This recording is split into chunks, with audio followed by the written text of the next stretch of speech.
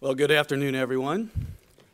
Good to see all of you here today. Welcome to those who are on the web with us as well. And let me compliment the three young ladies from the Kennebec family. Very, very nice job. Like I say so many times, there's an enormous amount of talent in this church singing-wise, and I know God is pleased every time we show that talent. So very nice. Good to have Mrs. Kennebec up here. There's been times this week I wish I was down where she is from, but it's good to have her here with us. And she brought the sunshine and a beautiful day here in Cincinnati. So anyway, we are here on the Sabbath day. And I know that as the Sabbath day started, you have looked in the Bible, you've done some study and things like that. And we learn more and more as we go through our lives that when Jesus Christ said we live by every word of God, that he meant it. And as you go through your study, you learn as you read the Bible that in every chapter, in every verse, there's something that we learn.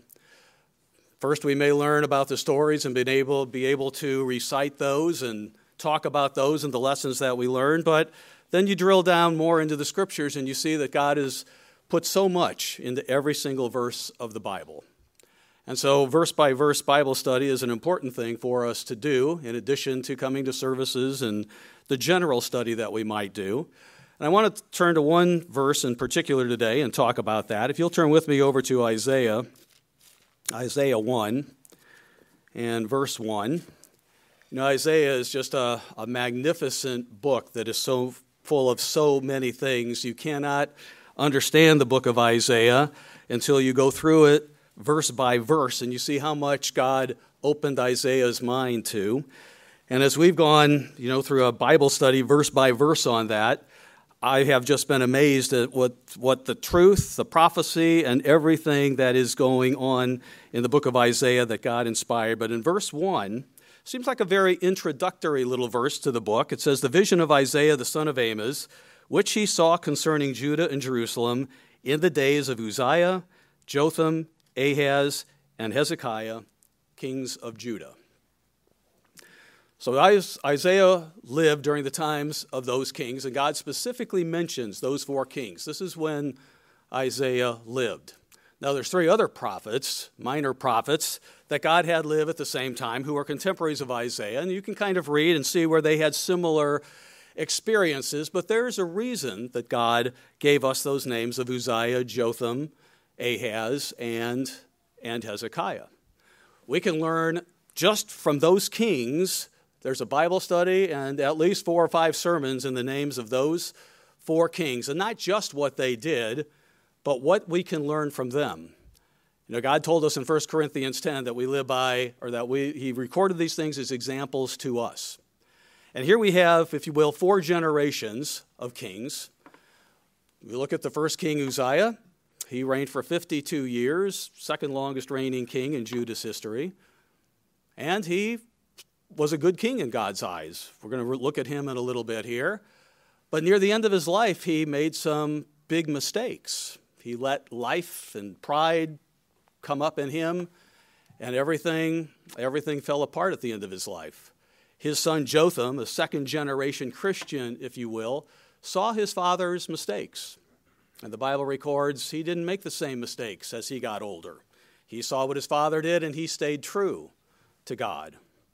His son, Ahaz, a third generation, if you want to put it in that way, he was completely different. While he saw God bless Judah and bless everything that his dad had done, he didn't really want what God wanted. He wanted to be part of the world and the world around him at that time. And so he resisted God. And as a result of Ahaz's reign and resistance, God put some remarkable prophecies out there that a lot of which have yet to be fulfilled. And then his son Hezekiah, 4th generation, saw the mistakes of Ahaz. And Hezekiah, he turned back to God with his whole heart.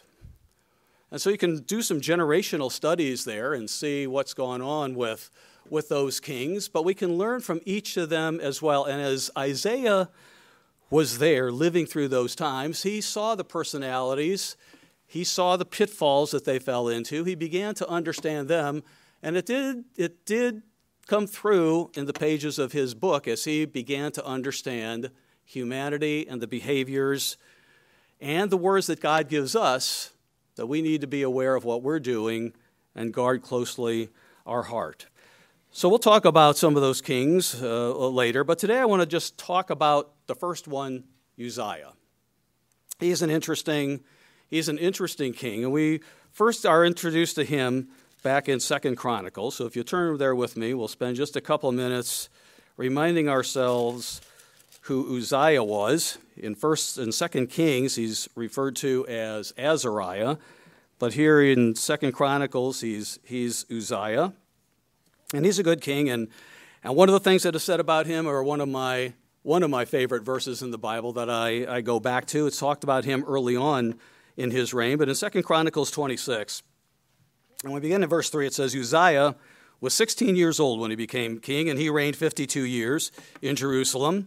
His mother's name was Jechaliah of Jerusalem, and he did what was right in the sight of the Eternal, according to all that his father Amaziah had done.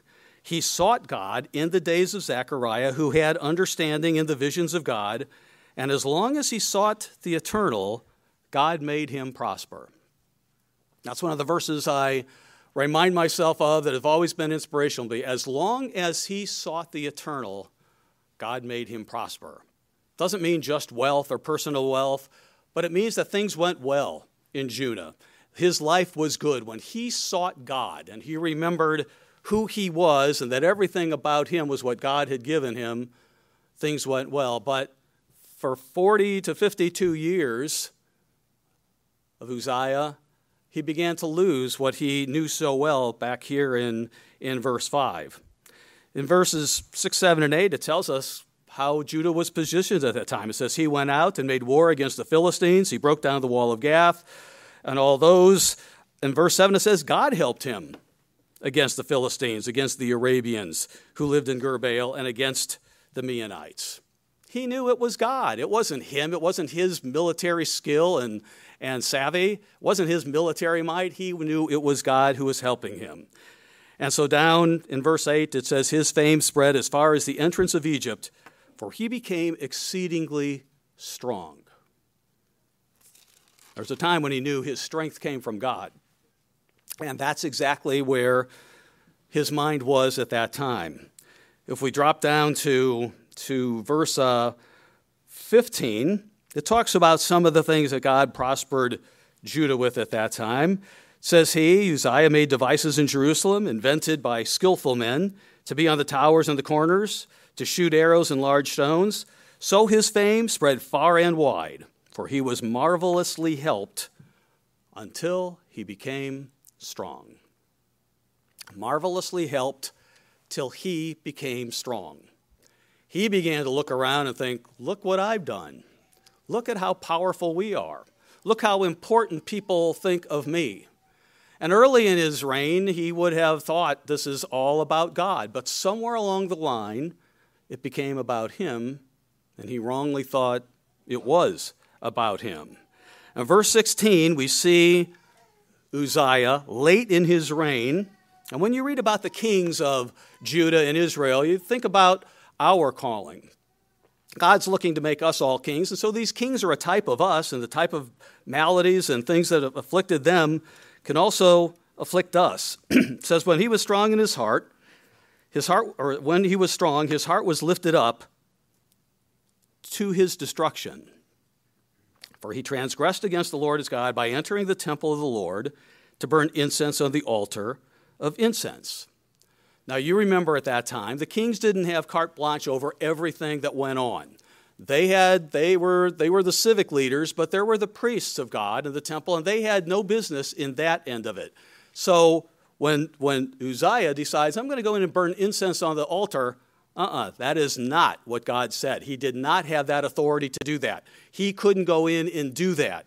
And so as he's going in, he's even warned, right? Verse 17. So Azariah the priest went in after Uzziah, and with him were 80 priests of the Lord, valiant men.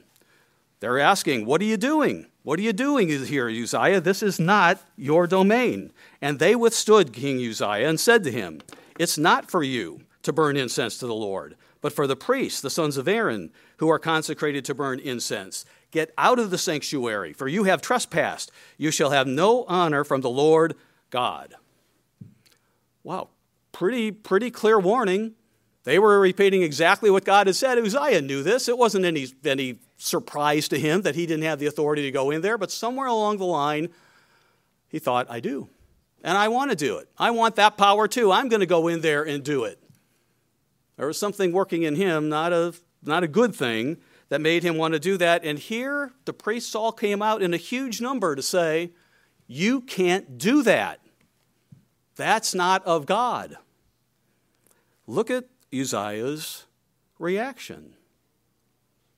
It tells us a lot about what our reaction might be if someone tells us that isn't of God. That's not the way God said that should happen. That's not what God said to do. He became furious. He became furious.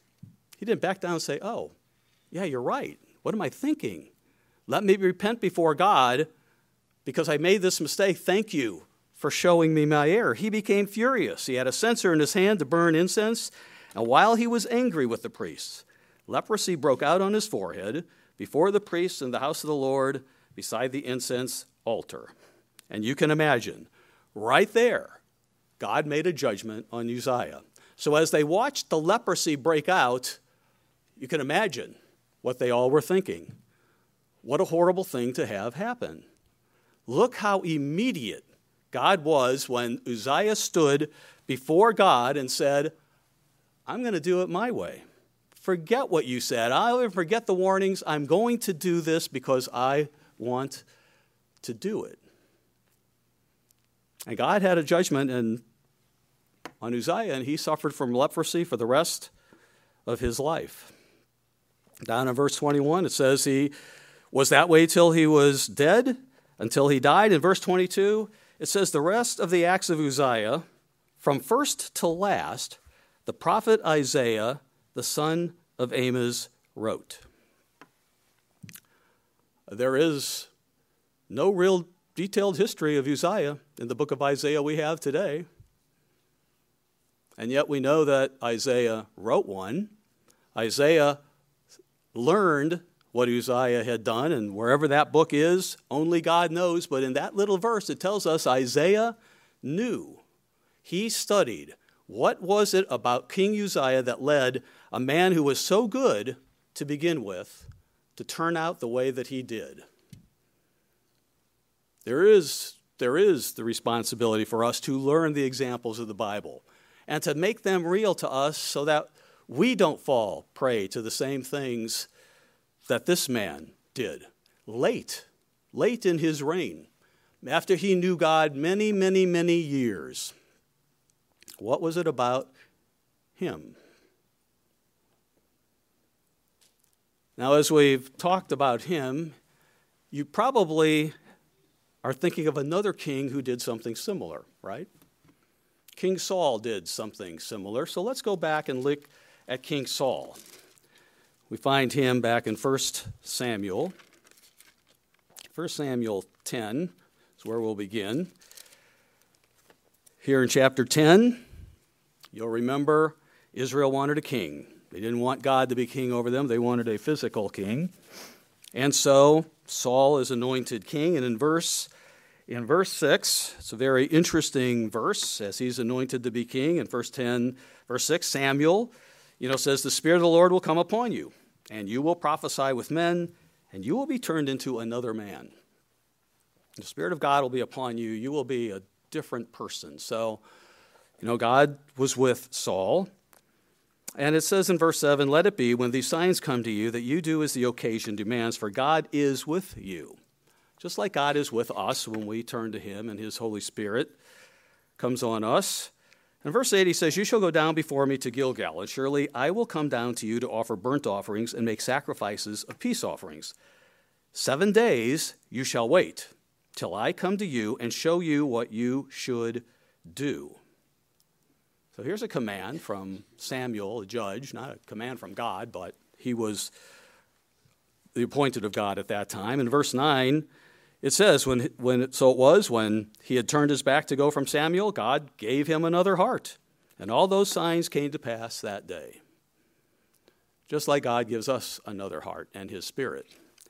So Saul is early in his career here, right? 1 Samuel 10, he's just been anointed. But if we go over just a few chapters, remember Samuel says there, you wait for me 7 days, Saul. When you go down to Gilgal, you wait for me 7 days. So we come to that time in Gilgal 3 chapters later in 1 Samuel 13. And here the Israelites are being faced by the Philistines. They're kind of scared. Here's this numerous army. They don't know what to do. The people are beginning to scatter. And Saul is there as king. How do I keep the people together? What do I do? And so when we come to verse 8 in 1 Samuel 13, we see him make a decision that is not a good decision. It says he waited the 7 days according to the time set by Samuel, but Samuel didn't come to Gilgal, and the people were scattered from him. And Saul said, well, then bring me the burnt offering and peace offerings, and I will offer the burnt offering. And he did that. Even though he'd been told crystal clear, wait for me, and I'll show you what to do. But he took it upon himself, something that he didn't have the authority to do, and he offered that offering. Samuel came just as he was finishing the burnt offering, and Samuel said, verse 11, what have you done? Saul said, well, when I saw that the people were scattered from me and that you didn't come within the days appointed, and that the Philistines gathered together at Michmash, I said, the Philistines will now come down on me at Gilgal, and I have not made supplication to the Lord. You know what? I haven't done what God said. We didn't offer the burnt offerings. You weren't here. What was I supposed to do? And then it says, therefore I felt compelled and offered a burnt offering. Now, it's interesting because when you look compelled, and when you look at the old King James, it doesn't say compelled. I felt compelled to do this. But the old King James translates those words this way, which is much more accurately. Therefore, I forced myself to offer the burnt offering. I knew I shouldn't be doing it. I knew what the command was, but I forced myself to do it. Even though I knew I shouldn't. Well, that says something about Saul, and God makes a pretty quick judgment on Saul at that point. Samuel said to Saul, you've done foolishly. You have not kept the commandment of the Lord your God, which he commanded you. For now he would have established your kingdom over Israel forever, but now your kingdom shall not continue. Wow.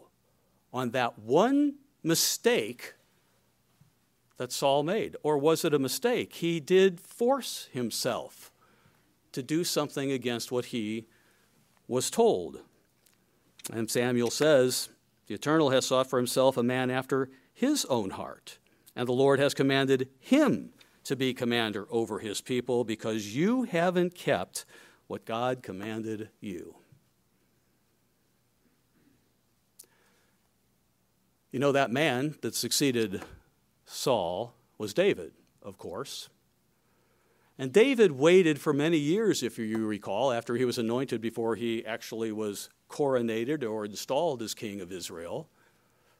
And David, we know, read God's word in very detail. How many times are we told that he meditated on God's word? In the middle of the night, he was sitting there, he was thinking about God's word every single time. He would raise up at night, and you read Psalm 119, and he would talk about how much he meditated on God's word. This is what God said. This is what I need to do. This is the way to life. These are the words that God gave us to live our lives, and exactly the way is the way to what he wants us to be. That is the way to eternity. You get to know God through his word. You get to know God as you understand it and dwell on it, and just don't go through the ritual of keeping his word when you really focus on it. So David succeeded Saul. And David knew what went on with Saul. He watched him after he was anointed to be king. He knew what was said. Samuel was still alive at that time, and I'm sure Samuel told David, this is what Saul did. He took it upon himself. He took the liberty of playing with God's command and saying, I've got to do it. He thought there was nothing else. And as you read through David's writings and what he said, one of the things you read in the Psalms many, many times is David said to all of us, wait. Wait for God. Right? Sometimes it's not exactly when we want God to answer, but we wait for God. Saul didn't wait for God. David learned a lesson. David waits for God. You and I will learn to wait for God. He is there when we follow him, when we're baptized, when we have his Holy Spirit in us. But David learned something else about Saul. And in Psalm 19,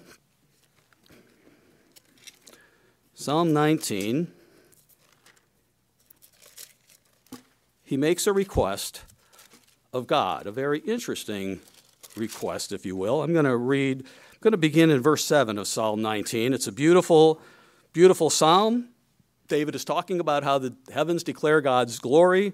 Beginning of verse 7, he recounts what God's way is.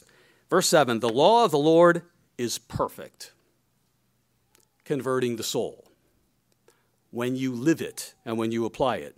The testimony of the eternal is sure, making wise the simple. If he says it, it will happen. The statutes of the Lord are right, rejoicing the heart. If you live by God's way, you will have joy. It's one of the fruits, the second listed fruit of the Holy Spirit. The commandment of the Lord is pure, enlightening the eyes. You get it. You understand what life is about. You understand where God is leading us. You appreciate the calling that he's given us, and you commit more to what he wants us to become. The fear of the Lord is clean, enduring forever. The judgments of the Lord are true and righteous altogether. More to be desired are they than gold, yea, than much fine gold, sweeter than honey and the honeycomb. Moreover, by them your servant is warned. Your servant is warned. Follow him. Look what you're doing. Moreover, by them your servant is warned, and in keeping them there is great rewards. Verse 12, who can understand his errors? And David says, cleanse me from secret faults. Keep back your servant also from presumptuous sins. Don't let me do something like Uzziah did. Uzziah came later than David. Don't let me fall prey to the same thing that Saul did. Uzziah was presumptuous. He thought, I want to do it. He knew what God's command was, and he did it anyway. Even when he was warned, he decided he would go against God and do things his way. Saul didn't wait. And God saw in his heart, he's going to try to take matters into his own hands. And as David watched Saul the rest of the time, he saw him do it again and again. When God said, fight the Amalekites and slay every single one of them. Pretty clear what God's command was, kill them all. But what did Saul do? He kept the king of the Amalekites alive. He let a few others go, and then those Amalekites have been a plague to the people of God and the physical people of Israel from then on. It's like, okay, I'll do most of what you say, but, my physical reason, I'll keep the king alive because I want someone to show mercy to me someday. He didn't obey God fully, and he made some decisions along the way, and as you saw his life go, he departed further and further from God to the point where then he was consulting the witch of Endor. How do you come from where Saul was in 1 Samuel 10 to consulting the witch of Endor? He made choices and decisions that plagued him. He made decisions that weren't good at all, and God had some swift things to say about all of that. David, as he studied the scriptures, he saw some things there as well that he would look at. If we go back to further back in the Old Testament, let's go back to Exodus.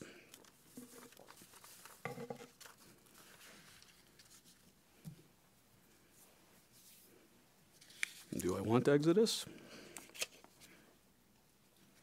I thought I wanted Exodus, but let's go to Deuteronomy 17.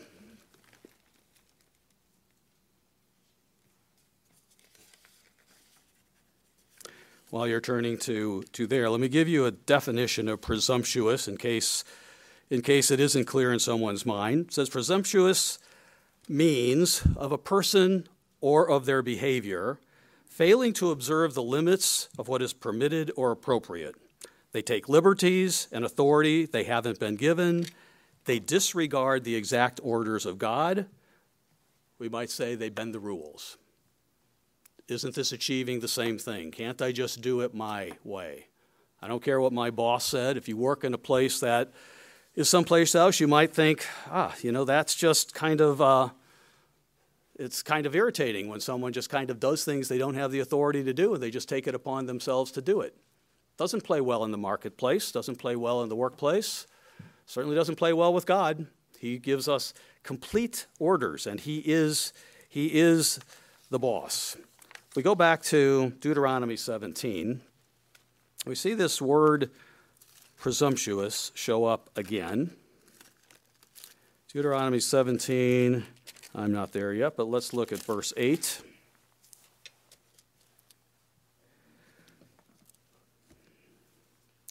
Verse 8 says, "If a matter arises which is too hard for you to judge, between degrees of guilt for bloodshed, between one judgment or another, between one punishment, matters of controversy within your gates, you shall arise and go to the place which the Lord your God chooses. Come to the priests, the Levites, to the judges there in those days, and inquire of them, and they will pronounce upon you the sentence of judgment."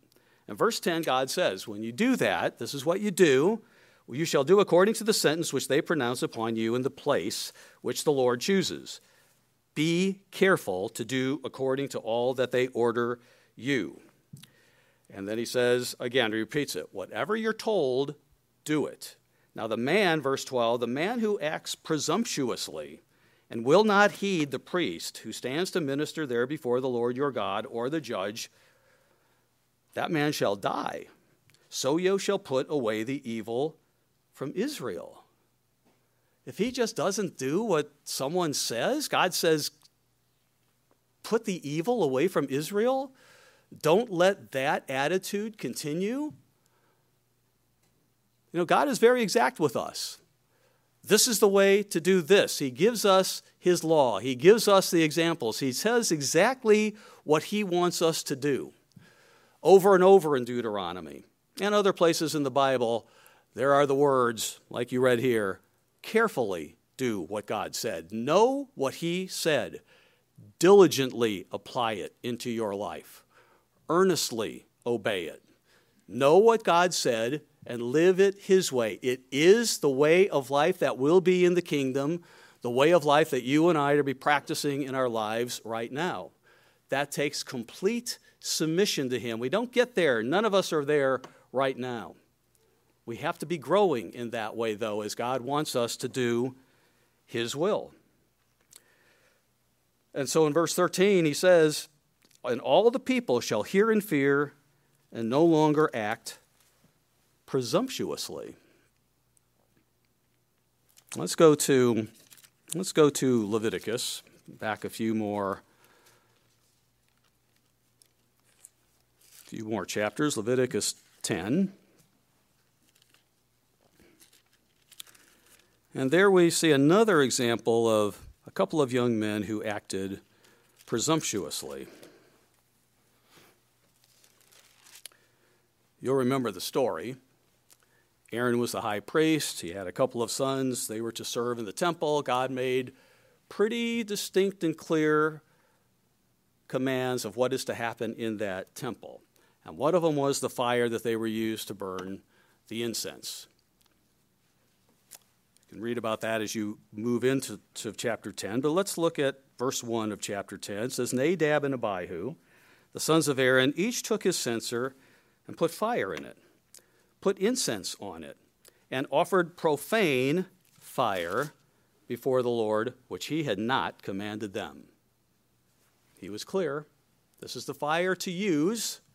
But Nadab and Abihu, who heard those commands, thought, well, isn't this fire good enough? Fire is fire, right? They didn't pay attention to what God had said.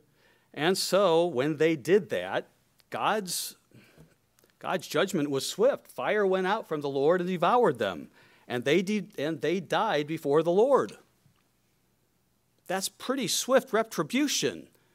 When they presumptuously did what they thought was okay, just bending the law just a little, isn't fire fire? Does it really make any difference whether we light this offering with this fire rather than that fire that God said to have lit forever and ever, burning in the tabernacle? It would seem, right? If we're physical people, what difference does it make? But here it sure made a difference to God, because he's the one who set the standard. He's the one who told them what to do.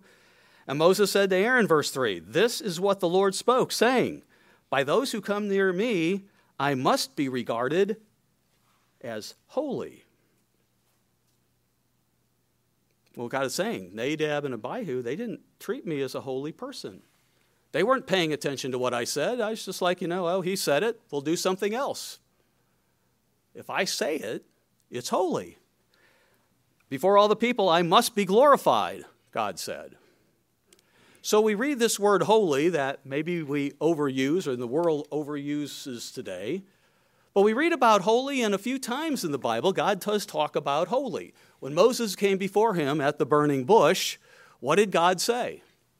"Take your shoes off, Moses. You are standing on holy ground." What he's saying is, you don't walk in those shoes on my holy ground. This is my place.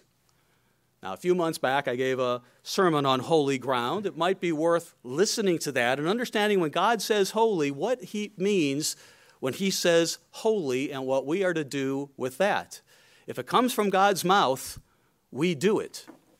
And of course, among the many holy things that he does is have holy days, holy convocations, things like that he says, that he expects us to abide by. He is God, after all. He does have the authority over you and me and everyone in the world. Before all the people, I must be glorified. Now, later on you go into the chapter, God through Moses told Aaron, don't you weep over those boys. I don't want any mourning over them. That seems weird too, doesn't it? From a human standpoint. Don't you cry over those boys. What they did was wrong. They defied God. They were presumptuous before him. They took matters into his own hands. And you know what? Aaron and his family listened and did exactly what God said. Why wouldn't they? They had just seen what it meant to obey God in exactly the way God said to do it. The same requirement, or the same, I'm going to put it this way, the same commitment that we made to God when we were baptized. We'll do it your way. Not our life anymore, not our way anymore, not our ways, not our ideas, your way. Your way, your mind, following you implicitly. We'll bring it home maybe a little closer to us today because we think, we don't have holy fire. That was an Old Testament thing. We can find another example of presumptuous behavior in Numbers 15.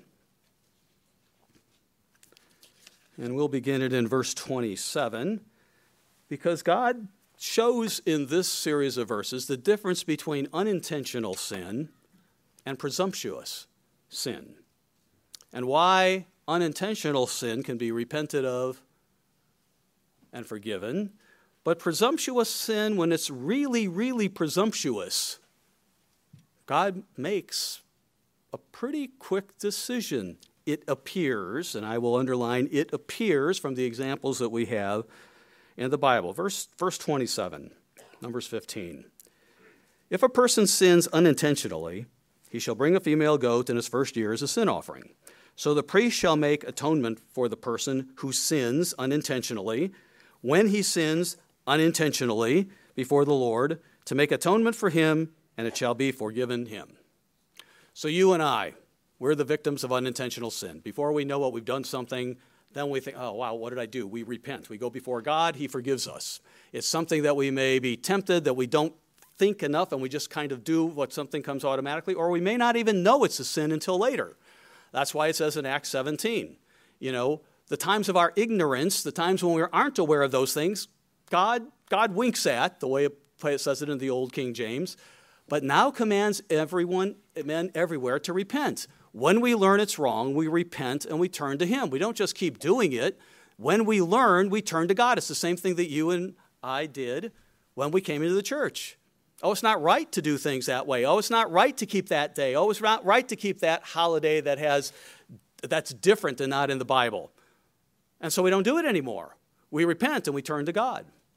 Now, we continue to sin, but we learn through that time. We should get stronger and stronger with that, but we get caught. But God is, over and over, he talks about unintentional sins, and they will be forgiven. We repent of them. Verse 29, he says, there's one law for the native Israelites and also for the stranger who dwells among you, right? 29, you shall have one law for him who sins unintentionally, for him who is native born among the children of Israel, and for the stranger who dwells among them. Not a different set of laws for people who are not Israelites or different Christians that call themselves Christians but don't really understand yet the calling of God. They don't know yet. When their time comes, they will be expected to repent and turn to God. The Christianity of the world I'm talking about. But there is one law that everyone will live by. You and me and everyone that God calls, and the kingdom of God will live by that law. Verse 30, but the person who does anything presumptuously, now we have the distinction. But the person who does anything presumptuously, whether he is native born or a stranger, that one brings reproach on the Lord, and he will be cut off from among his people. Why? Because he has despised the word of the Lord. You can believe the way God puts that? That's what God looks like. That's what God looks at it like. We despise his law when we take it upon ourselves to take a clear command and decide, it can't be that important. Fire is fire, right? Fire is fire. Does God really care that much that I do it exactly the way he says? I think the Bible shows he cares that we learn to do things and grow to do things exactly the way he says, because he's despised the word of the Lord. He's broken his commandment. That person shall be completely cut off. His guilt shall be upon him. So we have this presumptuous sin. David, as he watched what went on with Saul, no wonder he prayed, keep your servant from presumptuous sin. Don't let me walk down that path. Warn me, right? David says, Psalm 139, search my heart, see if there's any fault within me. I don't ever want to do what Saul did. I don't ever want to do what Uzziah said. I always want to yield to you. I will make mistakes, but I want to come before you and repent and not have my mind set about doing things my own way. Because it is our own way if we do things just a little different than justify in our minds that's okay. That's okay. You know, one of the things as I guess as you watch TV and you people talk or hear people talk, or you talk with people at your work or in the neighborhood, and something comes up and they'll make a comment, I'm a good person. I'm a good person. And if I find myself thinking, boy, that just seems to be, I'm a good person. I may have done that. I might have, messed this up, or I'm a good person. And the more I hear that, the more I get that, I think, is that an excuse? I mean, is that an excuse just for I'm a good person, therefore I don't have to live exactly the way God said? I mean, if we're good people, even Jesus Christ, when he was called good, said, don't call me good. There's only one who's good. None of us are good by the definition of that. You might want to think about that. If that's something that I'm a good person. We're all supposed to be growing to be good persons like God did, but sometimes those words can cover something a little a little deeper. What's here interesting in Numbers 15 is God draws this distinction between unintentional sin and presumptuous sin, that he gives this example of a man who was doing something that God had commanded against on the Sabbath day. On the Sabbath day, the same Sabbath day that we have today, the same command that we keep. And in verse 32, it says, now while the children of Israel were in the wilderness, they found a man gathering sticks on the Sabbath day. He knew better. God had said, how do you keep the Sabbath day? No servile work, no work of any kind. Prepare ahead of time for it so you don't have to do this work. And I'll just speculate, and this is 100% pure speculation, this man is just a common man, just like you and me. And as he maybe, I didn't gather sticks. How hard is that? Come on, I can walk out in my backyard and pick up sticks. It's absolutely no effort at all.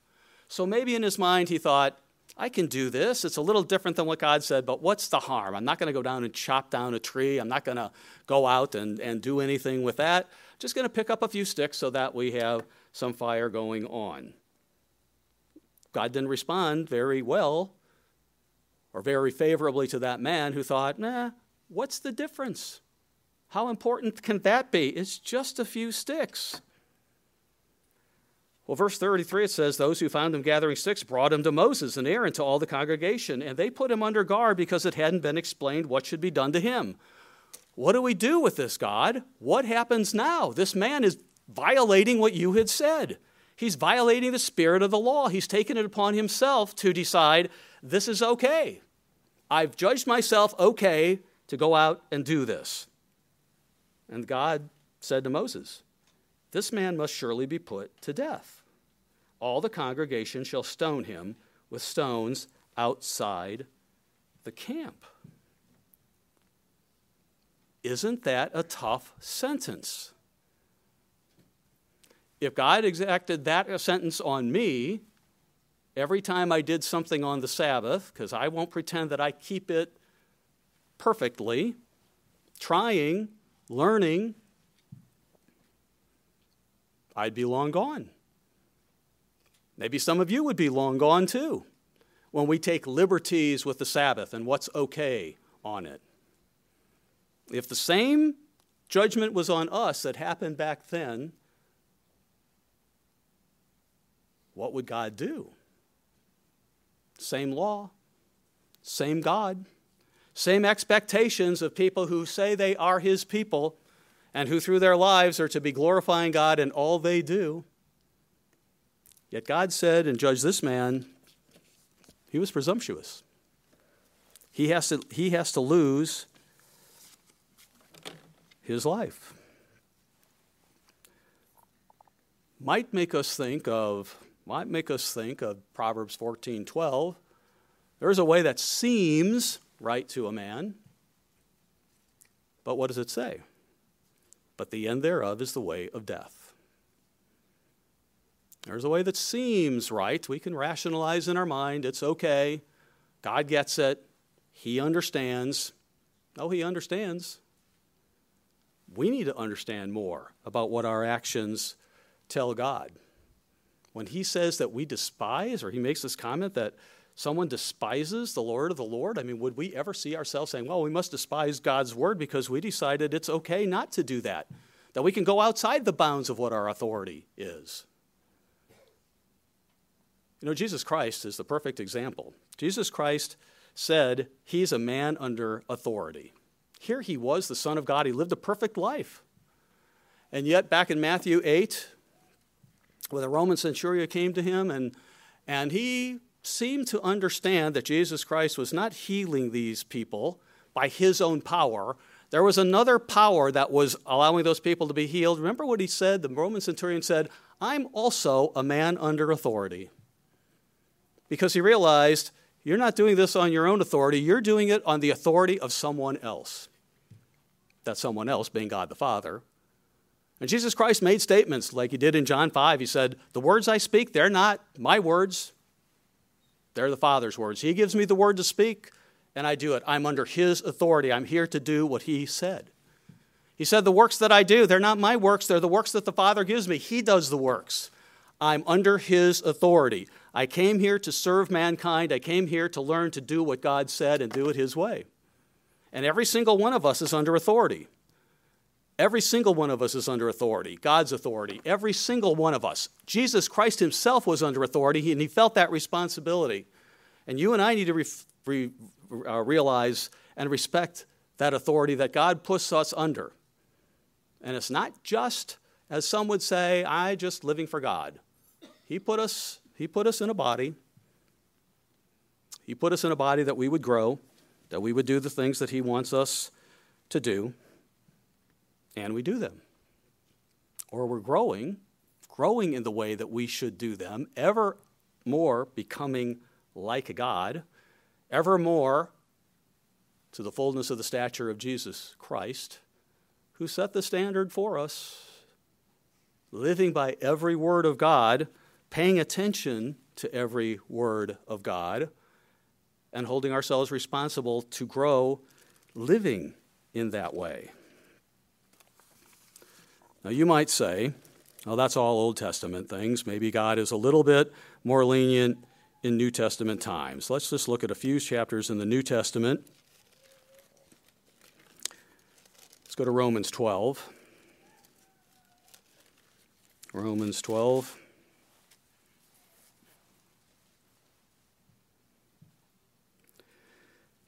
Because at the heart of presumptuousness is pride. The only reason we would ever act presumptuously against God is if we thought that we were smart enough, good enough, strong enough, as Uzziah thought that we could do that. But in Romans 12, verse 3, Paul says, under inspiration of God, I say through the grace given to me, to everyone who is among you, not to think of himself more highly than he ought to think. Don't think of yourself more highly. Don't think, I'm exempt from that. I can do it my way. Watch that pride that's coming up on you. Don't think of yourself more highly than you ought to think, but think soberly, as God has dealt to each one a measure of faith. If we go back to 2 Peter 2,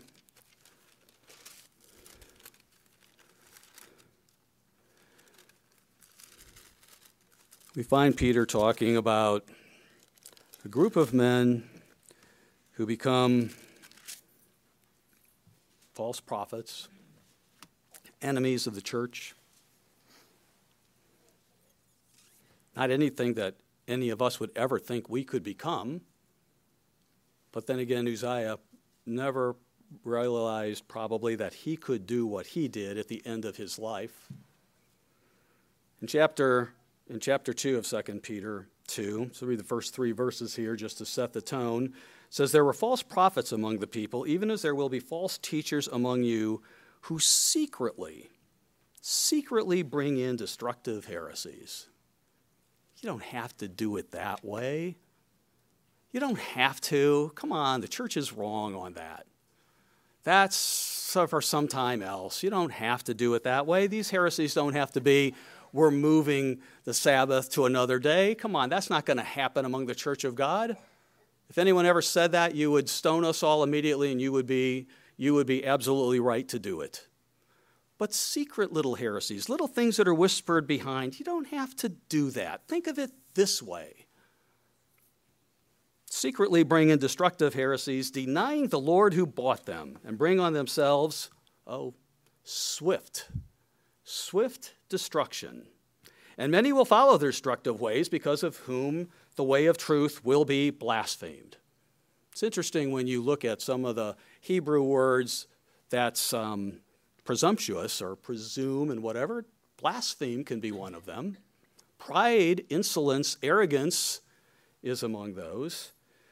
By covetousness, they will exploit you with deceptive words. It's okay. Don't worry about it. You're still okay with God. He gets it. By covetousness, they will exploit you with deceptive words. The covetous, not your money, but maybe it's your money, right? But I want you to follow me. I kind of want to be God. I kind of want to dictate what the way of God is. I kind of want to set the law for you. By covetousness, they will exploit you with deceptive words. For a long time, their judgment hasn't been idle, and their destruction does not slumber. Let's drop down. You know this chapter well. In verse 10, breaking in the middle of the sentence, it says, especially those who walk according to the flesh in the lust of uncleanness. And here's their traits. They despise authority.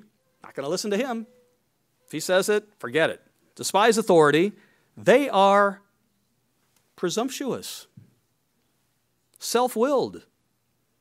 They're not afraid to speak evil of dignitaries. It's like Satan.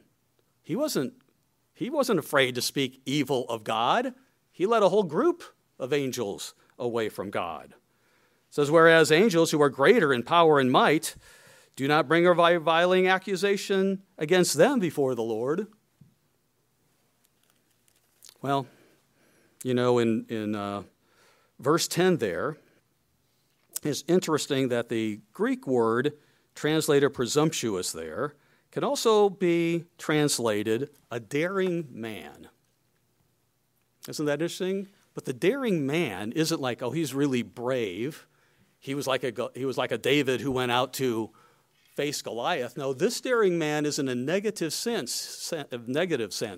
He was willing to dare God.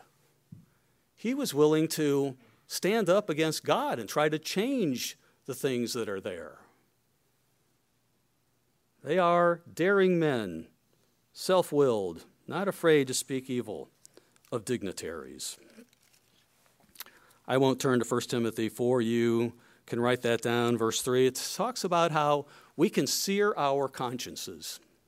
If we continue doing the same thing over and over, if we feel compelled, as Saul said he did, to kind of do it, we just need to do it. You know what? I know what God says. I just don't feel like it today. I'm going to do my own thing today.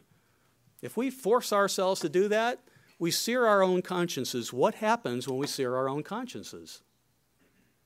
Well, eventually, we could become presumptuous. It could wear on us. Always yield to God. Listen to him. Listen to others.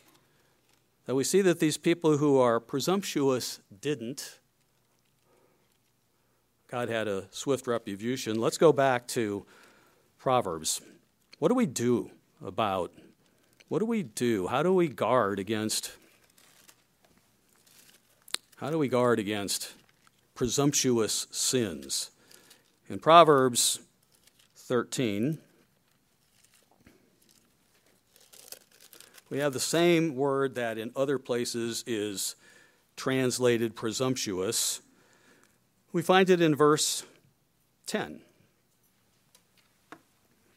of Proverbs 13. It says there, by pride comes nothing but strife. Well, that's true. By pride, nothing comes but strife. When you're living by God's way, peace is there. Love, joy, peace, fruits of the Spirit. But by pride comes nothing but strife. We could replace that by presumptuous behavior. By presumption comes nothing but strife. We've seen that with the examples that we've seen. It's brought heartache. It brought destruction. It brought people losing their lives physically then, spiritually now. By pride comes nothing but strife, but with the well-advised is wisdom. Who are the well-advised? They follow God. They listen to what God says. They study God's word. They understand they are men under authority, and they stand by God's word to preach it, teach it, live it, and be examples to others, never compromising what God said. Doing things his way. A couple chapters back, Proverbs 11, we see the same type thing. Verse 2, here the word is translated pride again, because pride comes before a fall. Pride leads to many sins. It can lead to the sin of presumption as well. When pride comes, then comes shame. Same word that is translated as presumption or presumptuously if it's an adverb. When presumption comes, then comes shame. Shame came upon Uzziah. Shame came upon Saul. Shame came upon Nadab and Abihu and others. You can read in Deuteronomy 1, even the nation of Israel, when they thought after they disregarded God, they would do it his way. It even says they were presumptuous. It's throughout the Bible. When presumption comes or pride comes, then comes shame. What's the antidote? But with the humble is wisdom. Humility. It's the opposite. If we are humble before God, if we are humble as Christ is and was humble when he lived on earth, that'll keep us from presumptuous sins. We will be in tune with God. We will be in tune. His Spirit will lead us and guide us. It will direct us and keep us from those presumptuous sins if we listen and when we understand we've done something not right, turn back to God. Fully and completely repent and commit to living his way all that time. No one was more humble on earth than Jesus Christ. He was the Son of God and he lived perfectly. The man under authority, just like every single one of us in this room, are under some authority. We work with that authority, we listen to it, and as long as it is in line with the Bible of God, we do it. When it's not, we speak up and we say something, but we continue to do things God's way. But God's church should always be preaching the truth, the clear truth, no compromise, no our way, always God's way. Humility is the answer. I started in the book of Isaiah. Let's end in the book of Isaiah. We started in Isaiah 1. Let's conclude in the last book of Isaiah, 66.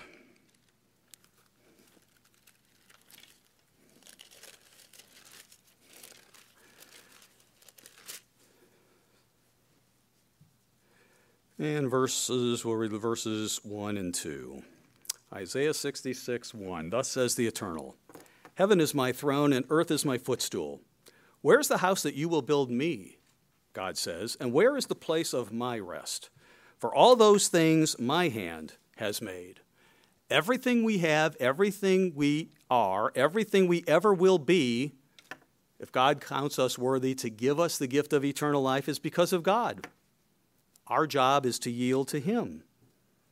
All these things exist because of me, God says. These things exist. But on this one will I look.